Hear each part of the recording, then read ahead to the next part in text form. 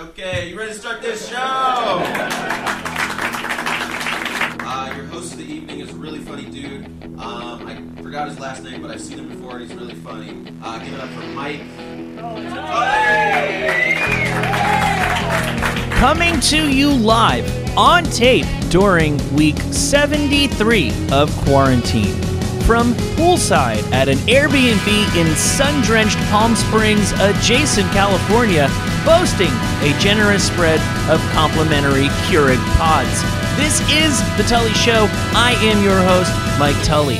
Joining me today, once again, the lead singer of Sugar Ray and the host of Mark McGrath's 120 Weekends on the 90s on 9, right here on SiriusXM. Hello, and welcome back, our dear friend, Mark McGrath. Hey, Michael Tully, always a pleasure. And how you holding up, man? We're deep into this thing. How you doing? You know, there's pluses and minuses. My kid's doing Zoom school next to a pool in Cathedral City, so... So things could be worse, right? Things could be. I don't think he can hear me. I can't believe he fell for it, because we were like, so we're going to take a few days and we're going to, kids deserve to be able to swim and, splash in pools, etc. And this summer, their time for that sort of thing has obviously been crazy deprived. So the whole point of this is we're going to get a house that has a pool. It's your pool. Go hog wild for a couple days. And then we were like, you could do school while we're out there, technically. And he was like, okay. And we're like, oh my God, he fell for it.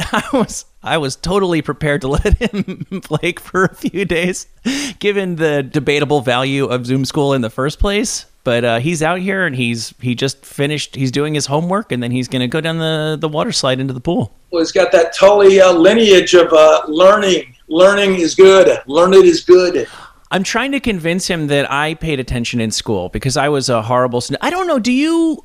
How truthful are you with your kids? Obviously, you don't put all the warts on display, without their even prompting you. But I find that I don't know how to juke and jive when I'm asked a direct question. And the fact of the matter is, I guess you could say, technically kicked out of my high school for academic reasons after my freshman year. And I kind of begged and clawed my way back in. It wasn't that I wasn't able to do the work. I just didn't. I was going to say, you're the smartest guy I know. And so obviously we were bored with the, methodology of being a student, right? No, I think I was lazy. I would love to try to dress it up in something better than that. I was a really next level procrastinator. I would just say, I was Bart Simpson, with I'm going to do it. Let me just do this one more hour. And then they asked me to leave, and that's a whole other story. But I'm hoping that I can convince my child to have a work ethic that I myself really never possessed until I was being a waiter is what actually made me a responsible human being. I was pretty much a pretty worthless loser until I had a real job. Yeah, but these warrant riffs aren't going to learn themselves. Right. So imagine how many hours you applied to the guitar. So I think it's interesting. And you talk about, boy, what a waste of time playing to the Circus of Power records and Bang Tango records. But look how much it affected your life. You would encourage that with your own kids, but it's become not only part of your DNA, but what you do for a living, essentially, which is so ironic. So getting back to what you're saying about schools, I look at it as it's their job right now. You know what I mean? And you do what you do. You meet people, and it's what you do. Yeah, I want them to do well, but I don't know if we're placing the same value on education we used to, at least the McGrath household, how much we actually care, how far they go, because there's only so many county fairs I can play to get them Cal State Northridge. It's with all due respect to the Monarchs or Cal State Northridge. I forget. So how important to a small subsection of people? I'm sure that you nailed that. How far did you go in school? I actually graduated from USC. Oh, dear Lord. Yeah, I got a communications major, a BA in communications, and two things. A, I would not be able to get into USC today with the grades I had, even if you prorated them to today's example. And the communications discipline now is one of the most difficult ones to get into at USC, when back then I only got into it because I looked around, I saw the football players and cheerleaders, and I went, this is where I need to be, because I was very immature growing up. I was young looking. My brain acted young. All I cared about was Rip Magazine and Cream Magazine and New Metal Edge and all that.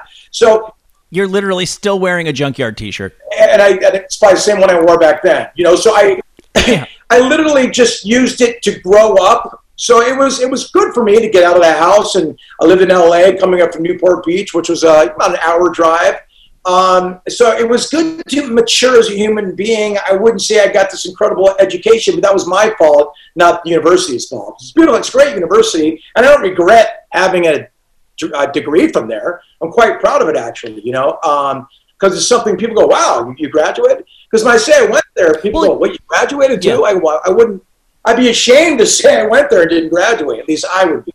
Well, but if you told me that you went there and didn't graduate, I would assume it was because your music career stopped you from going all the way. And I have offended other celebrities by when they say that they have some sort of degree, and I say, oh, really? And they go, oh, you didn't think that I could finish college. That's not the reason why people are surprised. They're surprised because most of the time music or your career gets in the way of that. I read a really smart point one time about how the really greats of music have to, and they use Bono as an example. Bono is, I don't know how you define a genius, but Bono could obviously run a company and be a CEO. And at a certain point, he had to not only quit school, he had to give up on leaving open any door to him having a legitimate career. He had to do the dumbest thing a smart person could do in order to become one of the biggest rock stars in the world. He had to go all in on being a rock star, which meant he'd probably end up as the world's smartest bartender if U2 doesn't hit.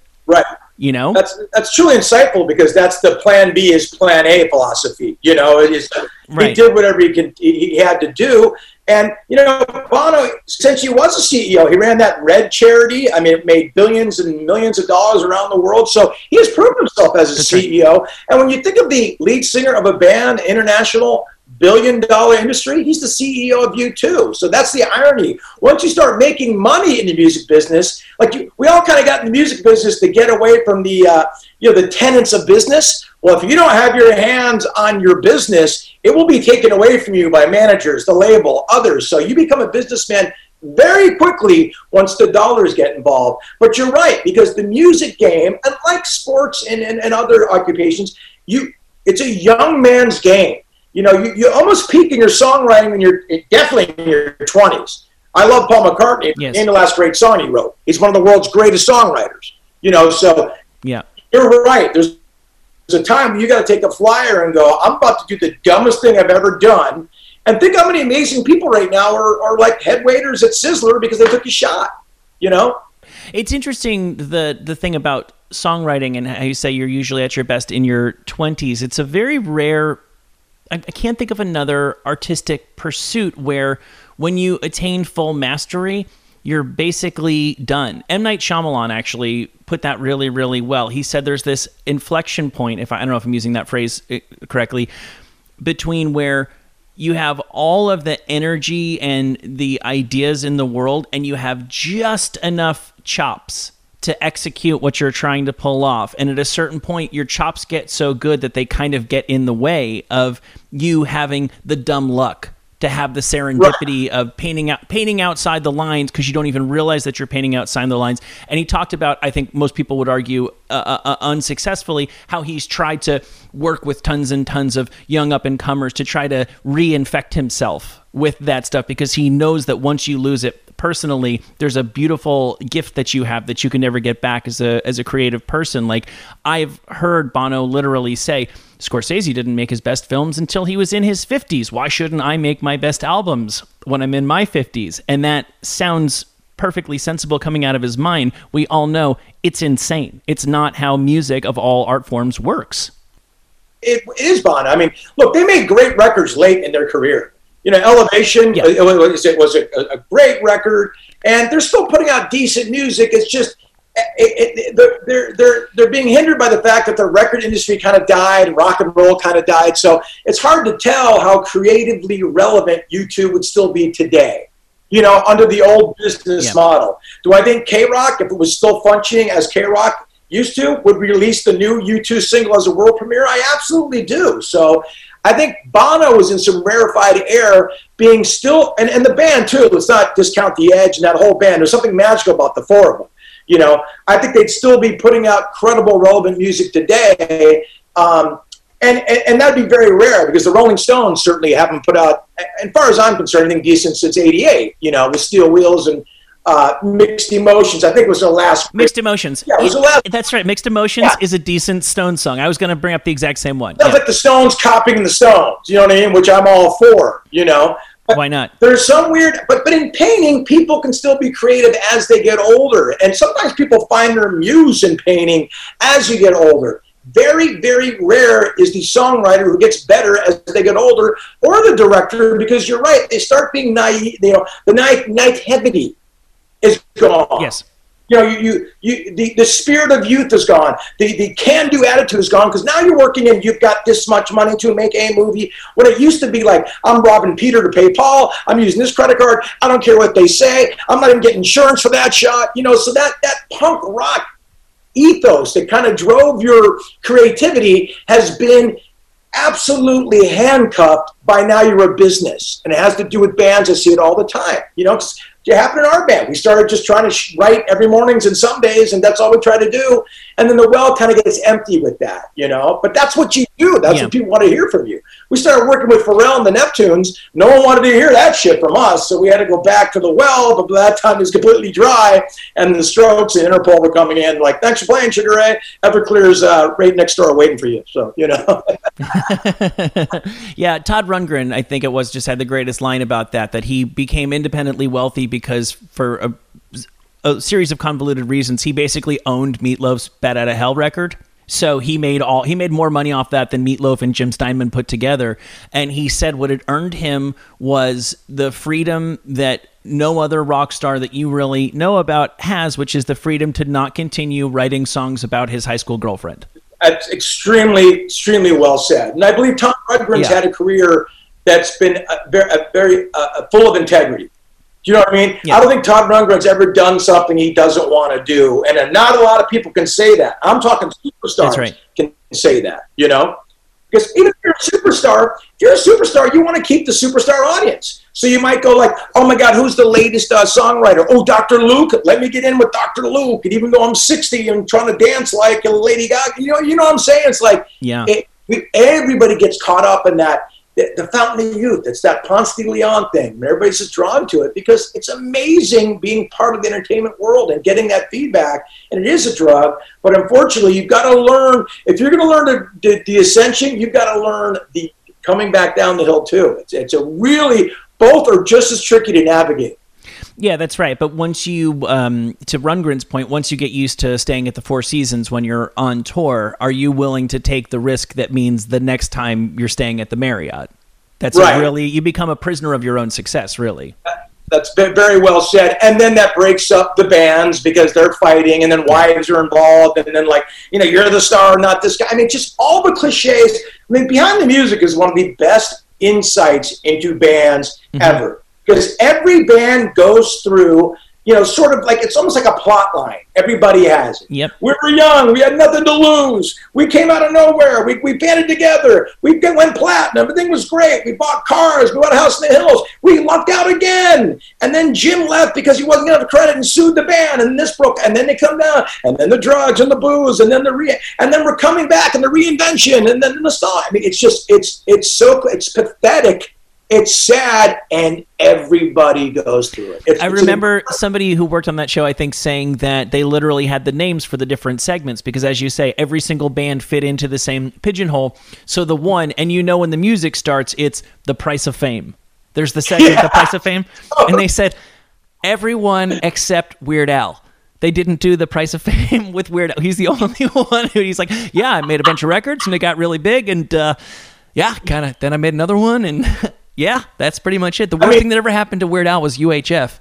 Or Coolio got pissed off at him and threatened to beat him up when he did Amish Paradise or something. I mean, he was very scared about that. I remember that was very important to him to rectify that. And the greatest thing about Weird Al, he made a record 5, 6, 7, maybe 8 years ago. Went to number one. It was his first number one record. So that's the weird, the anomaly of having massive success way late into your career. Way late. Who could have possibly predicted? And I mean this seriously. I mean, it's a joke, and he's obviously dependent on other people's music and stuff like that. But you look at the great big music superstars from the 1980s, who could have possibly predicted that the only one that would have a hit 40 years later was Weird Al? Madonna can't do it. Michael Jackson's not around to do it. Prince couldn't do it and is no longer around to do it. Weird Al was the last man standing from 80s pop. That's an insane yet true statement. It's so impossible and mind blowing that it's obvious almost. You know what I mean? Of course, it was Weird Al. Yeah. You know, but he does have that shtick where he can parody songs, and to his credit, he still looks good. He never drank and did boo. You know, he's an extremely nice guy. Yep. This legendary nice guy to his band, to his audience. So he's had this slow burn, slow build into this thing where now he's playing, like, in some cases, arenas, definitely theaters. And now, you know, the industry, which is completely gone, has completely embraced him. It's That's just right. What an amazing career. Now Weird Al's staying at the Four Seasons, finally. Yeah, with Todd Rundgren. But Weird Al's playing the Forum and Todd Rundgren's playing the Roxy, which is still great. We would be remiss to have a music-themed show and not acknowledge the recent passing of Eddie Van Halen. Man. Yeah. You know, I was thinking about this today, and being witness to greatness is such a great thing. Like whether it's Tiger Woods, whether it's LeBron James, whether it's living in an era where you saw Prince live, Frank Sinatra, you know, the list goes on. And Eddie Van Halen is one of those guys. You know, you kind of look at greatness like what was before him and what came after. And when you look at Eddie Van Halen, you know, no one was playing like him before he brought out the tapping eruption thing. By the way, which can be extremely, you know, annoying and self-parodying if you're not done right. Eddie was able to integrate that into his performance and songwriting and make it palatable for the consumer. He blew that up into something that was obviously synonymous with his playing. And since then, everybody and their mother has learned to play guitar or tried to ascend to the heights that Eddie Van Halen did, and no one really ever got there. You know, in terms of a rock guitar player, Jimi Hendrix, you know, but Eddie Van Halen is neck and neck for the all-time greatest player. And when you lose someone of that stature, and was part of the band that did something impossible too, they changed lead singers and got bigger commercially. And whether you like DLR or Hager, that's up to you. But when you lose a person that's, you know, my age, that's been such a part of my musical pedigree, my history, you lose a little bit of your soul. It really affected me, the loss of Eddie Van Halen, you know, because greatness is gone then. It's gone. Like our lives, the world will always be different without Eddie Van Halen in it. It's interesting that you bring up Jimi Hendrix because he was someone else that I thought of in regard to Eddie. Of course, there are two of the greats. If you want to argue they are the two greats, I wouldn't necessarily disagree with you. But as somebody who went from the hair metal world into the specific guitar virtuosity wormhole, everybody else that went really into that and embraced being an ultimate shredder, you kind of are bound to start alienating people, and you become first only for dudes, and then you become only for dudes who play guitar in the same style as you do. There's a lot more girls that do it nowadays, but at the time, the Satrianis, the Vais, and stuff like that, Eddie figured out a way to do it just as Jimi Hendrix did. Is the only other one that I can really think of where you were still palatable to a mainstream audience. And I think even beyond the solos, which, because he was not a virtuosic rhythm player. He wasn't this guy who was constantly shredding. He was pretty much playing chords. He had a really great rhythm sound. But if you really just think about the opening chords of Running with the Devil, which are not hard to play. If you can pick up a guitar, you can do that. Even their cover of You Really Got Me. No rock song is easier than You Really Got Me.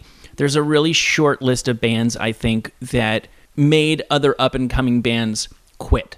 Where if you were, because we talk about grunge coming and you say, oh, it killed hair metal. Well, not exactly. Poison still had some success after that. The Use Your Illusions came out around the same time as Nevermind. What happened is the barn door closed on anybody else getting in and establishing themselves. And if you were going to practice that day and you were at home tying scarves and bandanas on and you saw Smells Like Teen Spirit on MTV, you went, oh, fuck.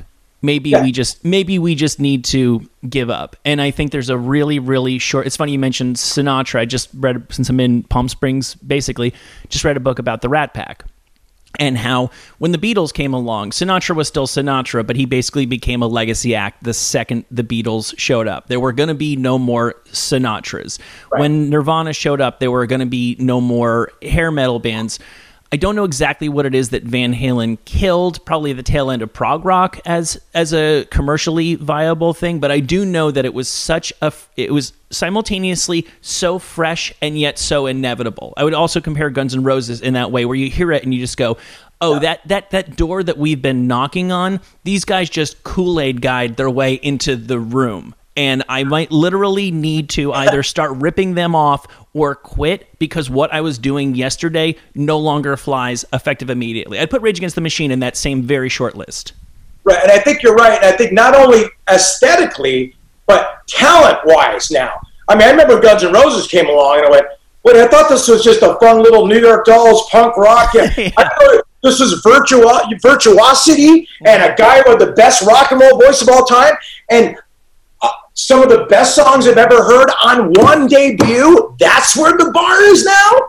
I'm going back to my Faster Pussycat and my TSOL records. I'm done. I can't compete in that level. And I think what Eddie Van Halen did, and by proximity Van Halen did, was bridge the gap between, the Black Sabbath, Deep Purple rock thing was kind of going in a slow fade there. New wave was coming in. Punk rock was coming in. Van Halen gave a punk rock ethic and energy and bridged and kept metal and rock alive until Rat could pick it up and Motley Crue could pick it up again during that late 70s, early 80s thing. And it was all because of Eddie's blazing tone, that he recreated himself, that had such a... I mean, you look at After Eruption, you really got me. It's the most punk rock sounding thing of all time. I mean, the sonic blast of that after Eruption, it explodes your mind. I mean, that's why I think they really saved metal in particular with those early records, and they were able to put a Band-Aid on saving it until they could get some help from Motley Crue and the others in keeping the scene alive. That's what I think. But you're right, though; it's a real benchmark for like, oh God, I should probably quit or get a little better. We're gonna, me and Warren DeMartini and Mick Mars, we're gonna get a little better over here while Van Halen's saving rock and roll. Yeah, exactly. And I think that it's unfortunate that it always takes people passing to get back to the basics of appreciating what they were about. Van Halen, for probably longer than they were really creatively vital, just became about the jokey soap opera storyline of Dave's in, Sammy's back kind of stuff. And as I say, it's unfortunate it takes his not being here anymore for us to, reflect on what really mattered about them, which is the first couple records. Everything after that was amazing, that they had the longevity that they did and were able to continue making hits with a different sound, with a different singer. But those first couple records are the flashpoint, and they're all-time records. Without a doubt. And that is one that we'll never play again. And I don't care if you put Steve Vai in there. There's too many. I don't want to see David Lee Roth fronting whatever Frankenstein version of Van Halen would be. I don't want to see Sammy back and whatever that is. And the loss is too big. When you lose Van Halen, you lose Van Halen. That's right. Know what I'm saying? Yeah, no. We're left with only Chickenfoot.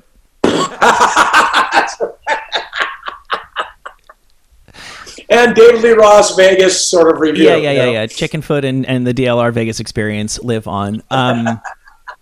I don't want to speak ill of the dead, particularly of Eddie Van Halen, but I did want to continue the topic that we barely touched on the last time you and I spoke, which is when established bands have established lead singers, but they cut a track where another guy or gal from the band takes lead vocals. And one of the songs that I had actually next up on my list that we did not get to last time was a song on which Eddie took lead vocals. I don't know if you know that he ever did this. This is from the Gary Cherone album, audaciously entitled Van Halen 3.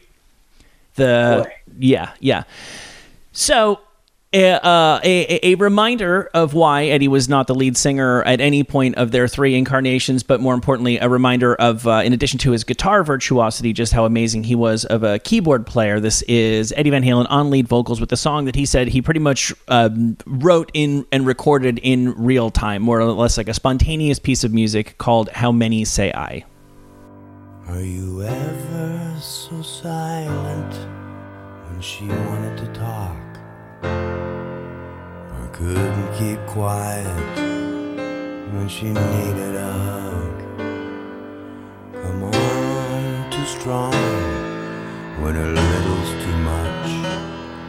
How many say I? Boy, that takes on a different meaning now that he's no longer with us. There's such a sort of Tom Waits, Shane McGowan quality to that performance now that I might have not seen had he not passed. Do you know what I'm saying? Like, I probably would have eviscerated that with my just being like, it sounded like a guy just didn't really know what the melody was going to be. I don't think they even fixed his vocal. No, I don't think they did.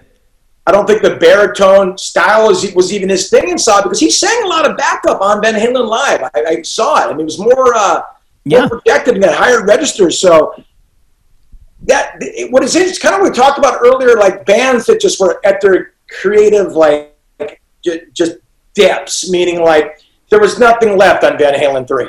They lost their singer. And probably the main motivator songwriter, Sammy, was unbelievable at lyrics and melody. Gary Sharon's in here. They don't know what the hell to do with this guy, who's extremely talented. Don't get it twisted.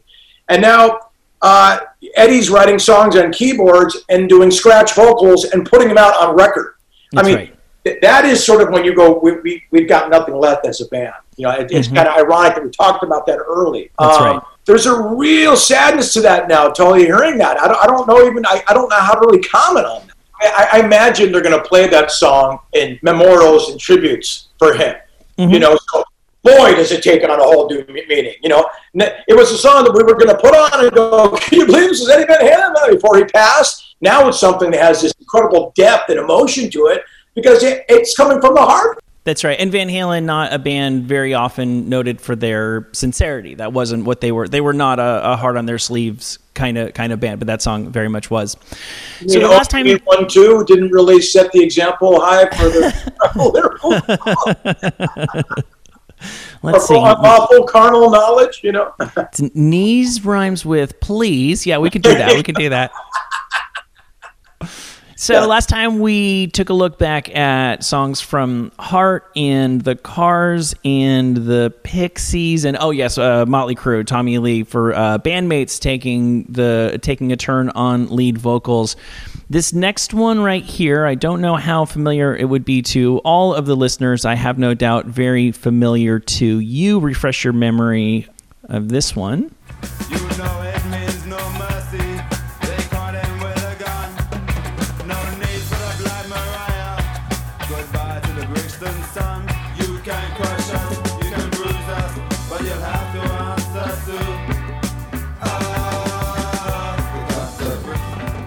Guns of Brixton from The Clash. I'm sure you are very familiar with that one, Mark McGrath. Of course, the legendary Paul Simonon plays bass, also singing that one. Now, here's the thing about The Clash. They needed a bass player. They thought Paul Simonon looked cool. He looked like James Dean. Let's bring him in. He didn't play bass before. He picked it up like a fish in water because not only did he become a really great bass player, there's a lot of great funky reggae bass, a lot through the Clash's catalog, but singing and playing bass is so hard to do. And they used to play that song live all the time. I'm like, wait a minute, did they switch instruments or something? He's playing bass and singing that. So that is the occasion where it really works because Paul Simonon is just so effortlessly cool. His voice just had to be cool. Yeah, that's right. So we also mentioned earlier in this episode the things that can happen to band dynamics when it stops being all for one and people start having to deal like businessmen and have to consider the money element of things. I don't think that this was an acrimonious thing, but it makes sense when you're trying to get your band off the ground. Okay, you guys are writing the songs. I'll be over here designing the T-shirts. I'll be designing the posters. I'll be the guy that makes everybody take us seriously when we walk into the club because I'm the coolest looking guy in the band. None of those things that I just mentioned entitle you to royalties. No. And Paul said that he figured out pretty quickly, and it is very often the bass player. I think, obviously there were a lot of different facets of cool in Guns N' Roses, but Duff McKagan was a big part of the cool. He had that same kind of role, but cool doesn't get you royalties. And so Paul said, well, I pretty much figured out I needed to write a song, and you can tell that that's somebody has a pretty limited repertoire of songwriting chops, and that's what makes that song so cool. Absolutely. And he relied on the backing vocals of Mick Jones and Joe Strummer. Oh, the guns up, bricks. He knew where his talent lay. I mean, I've always said this as a singer, knowing what you can't do is just as important as knowing what you can do, you know? But you're right. I mean, I remember someone said, Robin Zander said, you know, here we are, we sold a couple records and we're doing well. And I went to our manager's office and I saw a check for Rick Nielsen for $5 million. And I just got, my biggest check was like for 40 grand because, you know, Rick wrote the songs by himself. So that's when that evil monster comes in called money. Hey, but I'm the guy that designs the logos. Well, great. You know, at first it's a team effort and everybody plays a role. But when you see how much money comes in with publishing and songwriting, then all of a sudden the drummer's like, hey, change that and to an and. A-N, not A-N-D. And I want 20%. That's when all the bullshit comes in, you know. And then you feel, if you're any kind of human being, as I was, you want your friends to come up. You want them to make some money too. So you're trying to include their shitty songs in your, you know, in your and then that's hurting the band as well. So, man, when the money train comes in, it's really hard to sort of learn where the distribution is. I mean, the Chili Peppers do something very diplomatic, and it's probably kept them around for so long. They break it all down, 25, 25, 25, no matter who brought it, who did it, who done it. And it's you know, you got to be Chili Peppers, though, because you're still playing stadiums. So, well, you know, I didn't make the $40 million on publishing, but I made $100 million on touring. So it's very interesting, and I think U2 does something like that as well. Now, that's something I did and something I completely regret now in retrospect. If you were a member of Sugar Ray, just a member, and didn't show up for any songwriting or recording or had nothing to do with it, I would give you 10% of the publishing and songwriting, okay? Mm-hmm. Now, we had a DJ and some other guys in the band didn't really do much, so some of the songs, 20% of the publishing and songwriting were gone immediately. Now, that has cost me and the other three guys millions of dollars in retrospect, and that is something I really regret doing. At the time, I didn't because I was trying to do an all-for-one, keep everybody involved, and we kept the band together for 23 years. Those same guys ended up suing me, but what are you going to do, you know? So, you know, no good deed goes unpunished sometimes. Two things on that. I heard from a pretty good source, and I may have mentioned this to you before, but I find it so incredibly remarkable that on at least the first Strokes record, which is to me a classic. Those guys kind of get shit on for having not broken through and becoming huge rock stars. To me, they did their job, which is follow up on the hype and deliver a great album, and the rest is outside of your hands, and they more than did that. That first Strokes album is amazing, and from what I heard, although they seem to have become more collaborative as time has gone on, and maybe the well's gotten a little dry and they've needed to stretch it out a little bit. The first album was written entirely note for note by the lead singer, Julian Casablancas, and he not only gave an equal share of songwriting to every one of his bandmates, also gave it to their manager. That's an incredible act of kindness and team spirit and generosity, and probably why they're all still together today. That's right. And maybe not a coincidence. And also, like I said, I just finished reading this Rat Pack book. It's called Rat Pack Confidential. And I've been trying to Google this little fact that I came across. It was just mentioned in passing this one time, and I haven't been able to confirm it since then. But Sammy Davis Jr. came up with this trio. Sammy Davis Jr., pretty interesting. I'm going to call him a cat because I think he wouldn't mind that. Pretty interesting. Pretty interesting cat. Never went to school. Was literally raised as a child with performers. And they said like his son wanted his son wanted to play catch, and he said, first you're gonna have to teach me how to play a catch. When I was 8 years old, I was playing pinochle in green rooms. Yeah, right. That was my childhood. But he was with this trio. I think it's called the Will Maston Trio, and he achieved a degree of success. Even got on TV and stuff with them. And they just mentioned at some point in the book that he was always broke. He was always spending money, and throughout his entire solo career, continued to split his money in three with the other dudes of the trio. And cake up the other dudes. That's incredible when you think about that. That means he was making less than the entity that came in for Sammy Davis. And then that's not including managers and agents. Did you know what I'm saying? So Sammy net, 2/3 of it went to God knows who, you know? Yeah. And I know the trio you're talking about because Sinatra saw them playing on some review when he was doing this thing, and Sinatra was like, that's my guy, let's go. And he really gave him a big step. But that seems like an incredible act of deference and gratitude. It almost seems some manager would have said, Sammy, stop it. Break each guy up $250,000. Say you've been paid, enough. I'm going to move on. But I happen to know Sammy he died broke. I know that he liked to spend money too. Okay, he spent it as fast as he earned it. Yeah, exactly. He left his debts to his widow with the IRS. Althea was a widow because a really interesting story.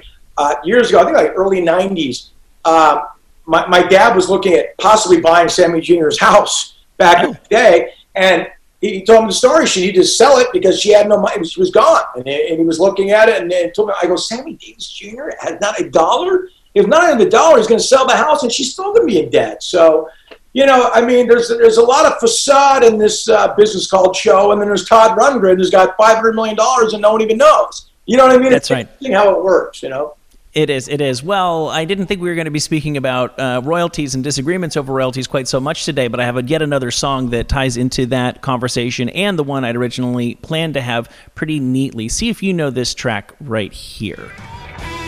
I'm in love with my car. Got a feel for my automobile. Get a grip on my boy racer robot. Such a thrill when your radio squeal. God dang it. I know I love my car. I always thought that was such a weird title. It is a weird title. Who's singing it? It sounds like a Mutt Lange production, though, but it's a little bit before the Mutt Lange heyday. Who is that? Lead vocals by Roger Taylor. Oh, that's it, the Queen. I knew he's the king of the quirky titles, and that's crazy. Right, so that song appeared on one of several that Roger Taylor sang. That one's on A Night at the Opera. Was initially disparaged by the band as being pretty disposable, and so they just made it a little throwaway B-side on a little single called Bohemian Rhapsody. And for those that don't know, Tully, let them know what that means in terms of songwriting and in publishing. Well, right. See, I don't know if I knew this, and this is absolutely insane, that for people who even, maybe I need to let people know about how singles used to work. You'd buy the vinyl, the 45 7-inch, and the song that was intended to be the single was the A-side, and just another track to kind of entice you to buy the album, I guess was the idea, was on the flip side of that, and it was usually a lesser song. It was definitely not a song that they were ever intending to release as its own single. And there's a couple little stories. A song that didn't make the album. They put like a lot of they just throw them on there as B-sides. They were called B-sides, Right. And there's a handful of songs. This is a whole other episode where the song that was intended to be the B-side is the one that the radio stations picked up on. That obviously was not the case with I'm in Love with My Car. And My Sharona was one of those. Is that okay? I didn't know that. I think, what is it? It's either Benny and the Jets or maybe Crocodile Rock falls into that category. Yeah. Right. Yep. And there's a lot. So here's my question about this. So supposedly Freddie Mercury was unhappy when Roger Taylor got half of his Bohemian Rhapsody songwriting royalties because of this dumb I'm in Love with My Car, even though that song became sort of a hidden classic. And I'm looking at a live album that they put out where they performed that song. So it did end up having some staying power with the fan base. But if that was really going to be a sticking point for Freddie Mercury, why wouldn't he just have been... Why wouldn't he already know that? Why wouldn't he have been putting his own songs as B-sides whenever he had an A-side to avoid the possibility of anything like that? Well, I mean, do we know that's true, that he was completely unhappy with that arrangement? At that point, they were so big and they knew where their revenue sources were. Back then, the B-sides were really throwaways because you didn't want to, you wanted your next single to really generate and move product. So I'm not sure, and it's my understanding that every guy in Queen not only was an accomplished songwriter, that's why it kind of threw me off, but every guy in Queen wrote a number one song. Right. There's another one, Bites the Dust, and is you got to figure out where the number one bass came from, and that would be that John Deacon. Obviously, Brian May and Freddie Mercury are pretty easy. So Roger Taylor, you think, also wrote a number one song? Yeah, and I don't think it was number one in the U.S. It was number one in the UK. But John Deacon also wrote My Best Friend, too, which is a gigantic song. So they had some real songwriting, but Roger Taylor wrote a number one song. It's either number one Canada or something. There's a unique sort of distinction of the band that every member wrote a number one song. And by the way, I don't care if it was number one in the England, India, or wherever. That's a pretty incredible thing. So having Roger Taylor sing a song, and by the way, Roger Taylor's got one of the best voices in the world. His harmonies in Queen would not be Queen. He's the high stuff and all of that. So it's always the drummer. I don't know why that is. It's always the drummer that gets stuck with that shit. Yeah, it was. Man, I had this bootleg of Warrant playing at Gazzari's, and Stephen Sweet's vocals were just a mite too loud in the mix. You always think about Queen, like how many bands you hear like, yeah, they sound just like Queen. None, because there's only one Queen, with the exception of Jellyfish, but they never attain the heights the Queen should. But that is my understanding. That's why this one kind of threw me, because I could tell it was obviously a big, huge band. But because Roger Taylor wasn't looked at as like, oh, look, we're giving this guy a shot. I mean, I think he sang a couple songs. I think he had lead in a couple songs, and he wrote a lot of stuff too. So yeah, he sang lead in a couple songs, and he wrote a song that went number one in 19 countries. That is Radio Gaga. Pretty goddamn big song, and arguably the biggest song on their Live Aid when they played that Live Aid '85, considered to be one of the best performances of all time. Well said. All we hear is, I mean, remember, you can see the crowd right now go, Radio Gaga. So that's what I'm saying. That's why when you said like Roger, that's why when I heard, you know, I Love With My Car, such a horrible like title, by the way, but how did Freddie let that get away? Let's forget about putting a song on there. But I guess Radio Gaga came after that, because that was Bohemian Rhapsody. So I don't know. I think Freddie probably believed in his talent, dude. And sometimes Freddie, I don't know. I mean, sometimes you can step back and objectively look and go, this is so crazy, it might just work. You know, I don't know, because that's so not something. Yeah, and it kind of did. It was popular enough that it ended up on a live album after that. Not the case with this next song that I'm going to play you. This, to me, is a very clear example of throwing a band member a bone, because there is some internal tension, and you need to let a little bit of air out of that. See if you know this track right here. This is off of a very, very, very classic album. Not, to my ears anyway, a very classic song. How can I do it? My wife is proud to tell me of her love affairs. How could she do this to me? My wife has burned the scrambled eggs. The dog just bit my leg. My teenage daughter ran away. My fine young son has turned out gay, and it Yeah. You know that one? You don't even have to like ever heard that song before, and you know who the band is. You know, Sure. I mean, it's just so Sting driven, like that bass, you know, and the vocals and everything, and that's giving Andy Summers a shot. That is exactly right. He has another very bizarre turn on lead vocals that I'll share with you in a different context on another show in the future. But we mentioned Weird Al earlier.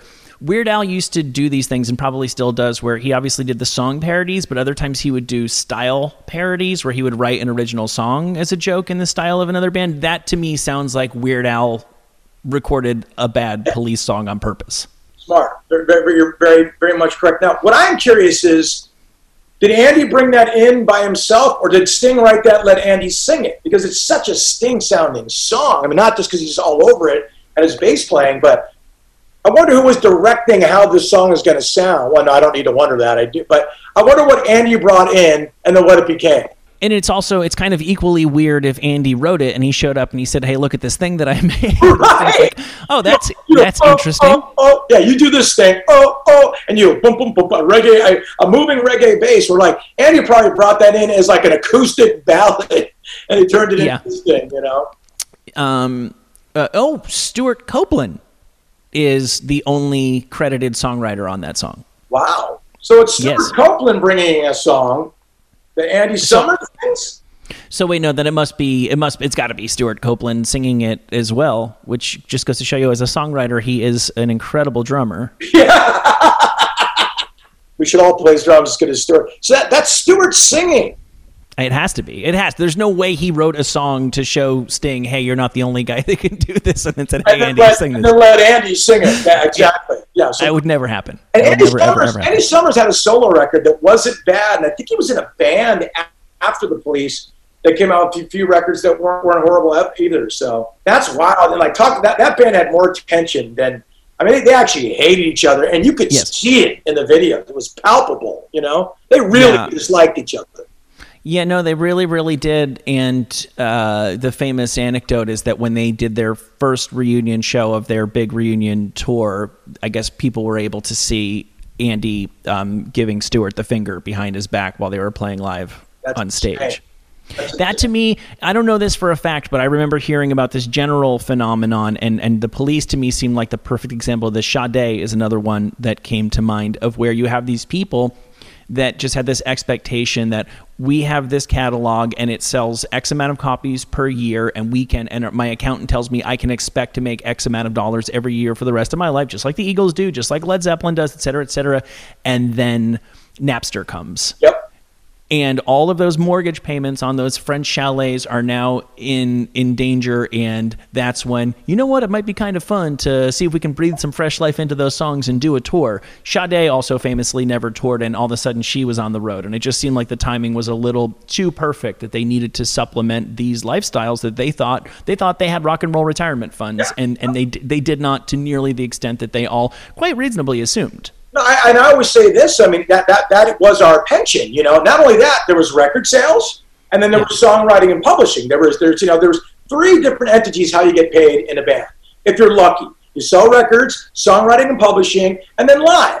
You know, and live used to be the least generating one. So, like you said, a couple records that were hits, couple songs that are huge. You can make $500,000, $1 million a year, depending on what you did and what you didn't do. That completely went away. What surprises me about the Police, Sade has always been one. She's never toured a lot, Tully. She's one of those that comes out every 5, 6, 7, 8 years, probably to pay the mortgage, like, you know, get the the winery up and shape and up and running. But I don't understand why the Police did it. That one always escaped me. Why they got okay? back No, you together, make a good point, because very often what it comes down to with bands reuniting is, even if the band would be a bigger deal reuniting than the guy who's gone solo, they need to be 3 or 4 times a bigger deal for it to make money for that guy. I know that was always a thing with New Edition reunions. Is a New Edition reunion would be a bigger deal than a Bobby Brown solo tour, but it wasn't more than 5 times bigger. And that's what it had to be for it to make sense for Bobby Brown to do New Edition instead of just his own thing. Right. Or you need to have this very uncomfortable conversation, all for one for all, let's run it back, Bobby gets half. Yeah, well, you're right. Well, there's no doubt Sting split it 3 ways with that Police reunion. There's no doubt he didn't do that. Because, by the way, if you told Stuart Copeland and Andy Summer, look, we're going to generate $300 million, with this Police tour, I'm giving you each 15 to do it. They were going to do it. You know what I mean? Because there's just no doubt about it. Right. Showbiz. Not show friends. You're very empathetic to other bands, because I know that you're not speaking from personal experience when you bring this stuff up. You just understand. Can you see the passion and the flush and my face color turns? I mean, you know. Here's another band that we have touched on once or twice today, all roads leading into one another.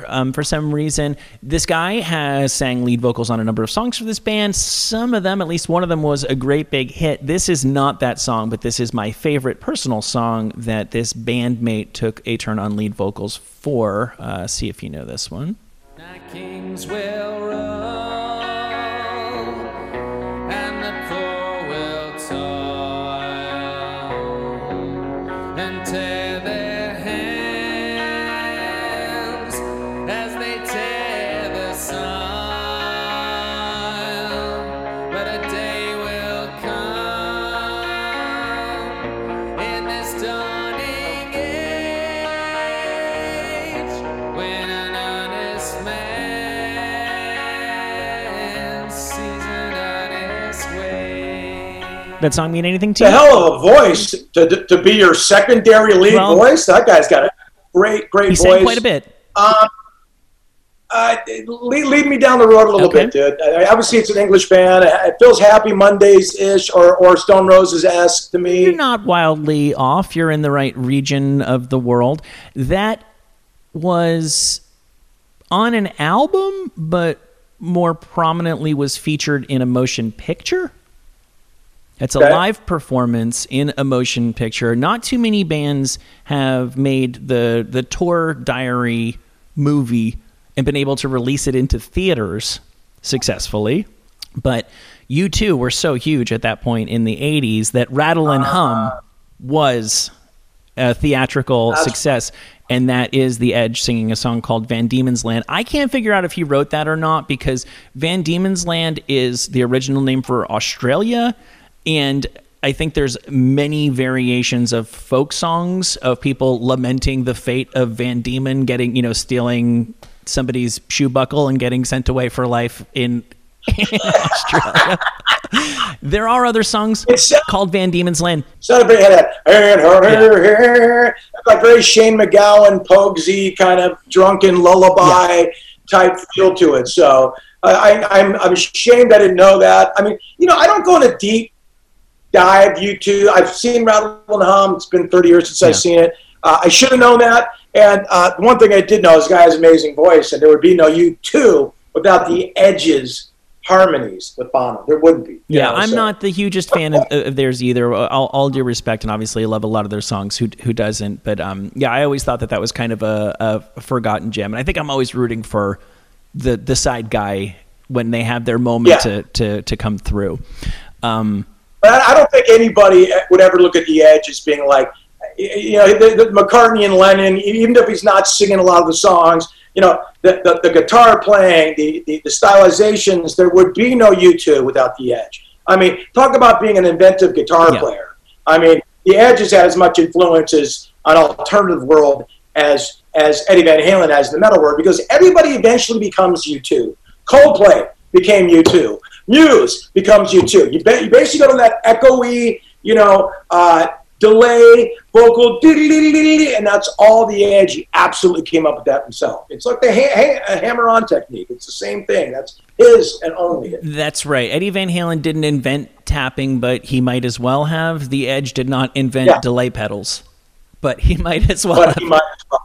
Exactly, because I always say this, like even the Killers, eventually everybody tries to become U2. They set the template of how to stay there, That's for right. sure. The Killers took a brief detour into oddly becoming Las Vegas's answer to Bruce Springsteen before accepting their inevitable fate. Yeah, I did not. I liked the first Killers album. I did not care for their curveball, let's just be the boss second album. Well, when you start feeling yourself and you start like, well, let's we're the Killers, but now let's try and be the best Bruce Springsteen. There already is one. Yeah. You know what I mean? I understand influences. Yes. But don't have it become your DNA or your aura. By the way, people trying to be Bruce Springsteen is already a whole other episode that I have prepped. There's an hour's worth of that easily.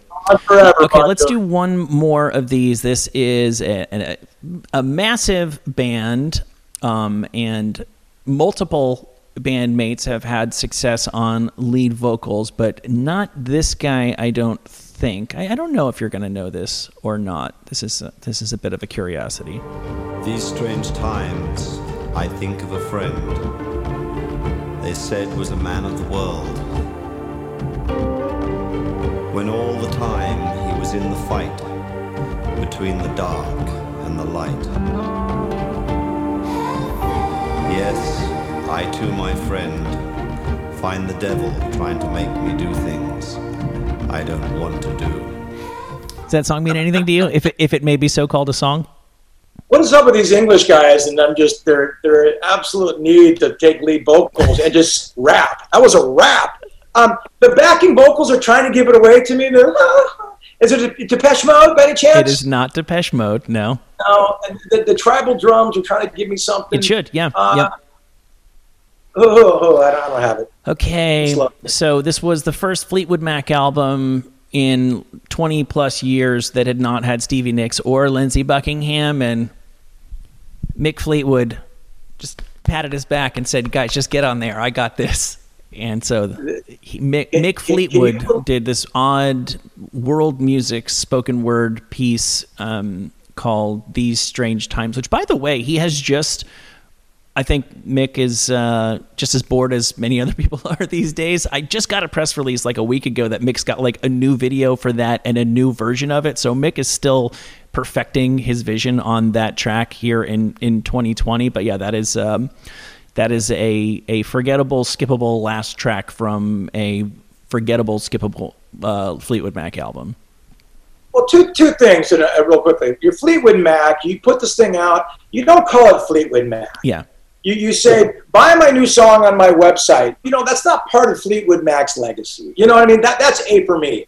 B, reason why you're seeing Fleetwood Mac everywhere right now is because that video of the guy skateboarding with Cranberry Juice and Dreams. Dreams is the #2 song in the country right now. Crazy. Because of that TikTok video. So I think Mick Fleetwood copied it, and he did a thing. I don't know if you saw that. He did skateboarding. He was drinking the thing. He's on TikTok. So the world has gone crazy. Your Dreams is #2 right now, on its way to #1.